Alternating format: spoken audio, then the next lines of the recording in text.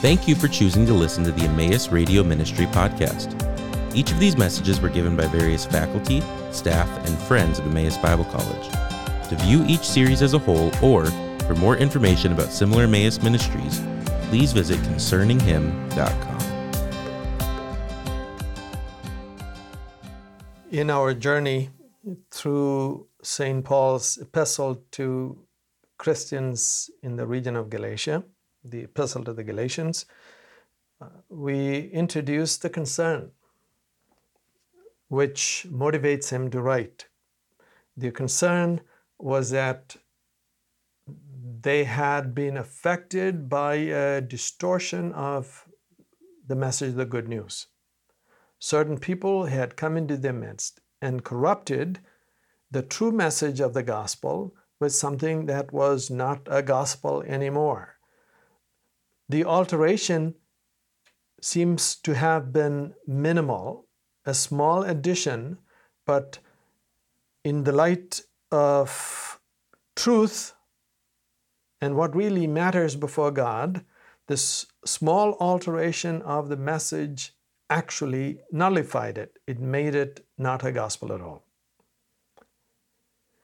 So in the first few verses in chapter 1 of the epistle, he identifies it in a general way that they had turned to a different gospel, which was not a gospel at all, but was the consequence of people wanting to trouble these early and young Christians who had come from pagan, Gentile backgrounds to the living and true God, God who had been the God of Israel. So this distortion, even probably born out of some passionate and zealous motivations, worked toward nullifying and not nullifying the life-giving character of God's good news. God's good news is this: we are sinners whom God is inviting into an abiding and permanent relationship with Him, and that relationship is made possible through the forgiveness of our sins. God can forgive us our sins because Christ, the Son of God, has died for sinners on their behalf and atoned for their guilt and triumphed over death for their sake. And He is reconciling sinners to God through Himself, through His own work. So anything that takes away the centrality and the essence of the work of Christ as being total and complete and sufficient to justify a sinner, make a sinner right before God, takes away from the gospel. Paul is utterly sure of the correctness of this fact, this statement, that the work of Christ is enough, it is sufficient, it is necessary, it is perfect. He brings sinners to God. So this is the good news that the apostles went around the world proclaiming. It was meant for all people, not for Jews, but also for Gentiles, just as there is only one God, and He is the God of all people, irrespective of what nation, language, culture, society they belong to. And there's only one Savior, and He is the Savior for all people. So there are not many paths to God, but only a path of forgiveness through the means that God has provided, and Jesus Christ is the means set before God, even symbolically by His being hung on a cross in public display. And all who come to God through Him are forgiven and accepted and enter into a marvelous, wonderful, amazing relationship with the Creator that endures for ages into everlasting time. However, this message has been corrupted and distorted in the world from the very beginning of Christianity. This has been corrupted and distorted even in circles where people identify themselves as Christians. Shall we go one step more? The simplicity of the message and the utter focus on the righteousness that comes to us through Christ has been corrupted and distorted even by gospel-preaching churches who tend to view multiple standards and classes of righteousness and want to add their own external practices of certain habits and modes and manners as somehow giving a better status before God than what the blood of Christ accomplishes for our sake. But we will come to that later. In chapter 1, in verse 8 of Galatians, Paul tells us that the message of the gospel that he proclaimed in his ministry was unsubstitutable, unchangeable, unalterable. Even if he, with Barnabas, who was his companion on the first missionary journey, were to come and say a different message, that would not be correct. The authority of the message comes not from him, not from the proclaimer, but from the ultimate source of it, which was God himself. So here he, hypothetically speaking, rhetorically speaking, in verse 8 says, even if we or an angel from heaven should preach to you a gospel contrary to the one we preach to you, let him be accursed. The gospel is the life-giving message of God. It transforms us, lifts us out of our death in sin, and brings us into the realm of life and light in God. This message should not be corrupted. It should not be changed. Salvation is in Christ. Christ saves sinners. He did all that is necessary for justifying us, making us right before God. If anyone should change this to any degree, that is an unpardonable error that leaves people still in their sin and heading toward an eternity apart from God. That is worthy of being accursed.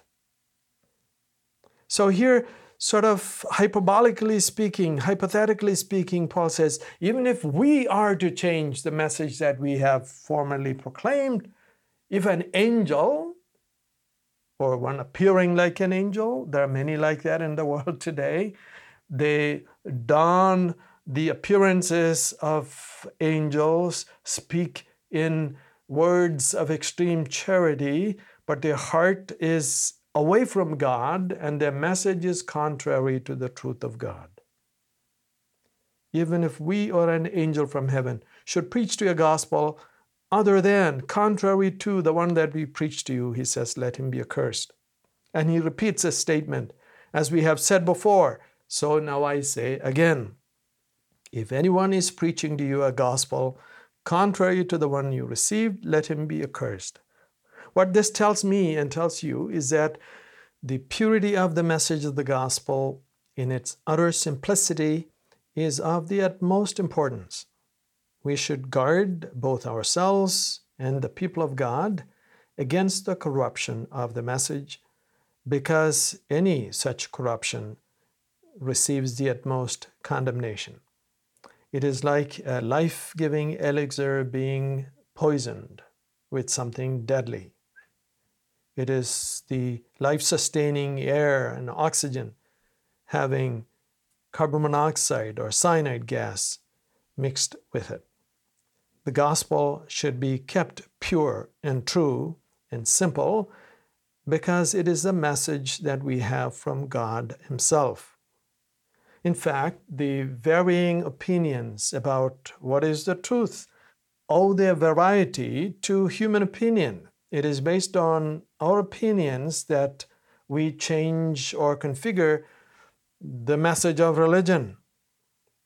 Apostle Paul the Apostle, is very careful in this regard, that he will only teach what he has received from God.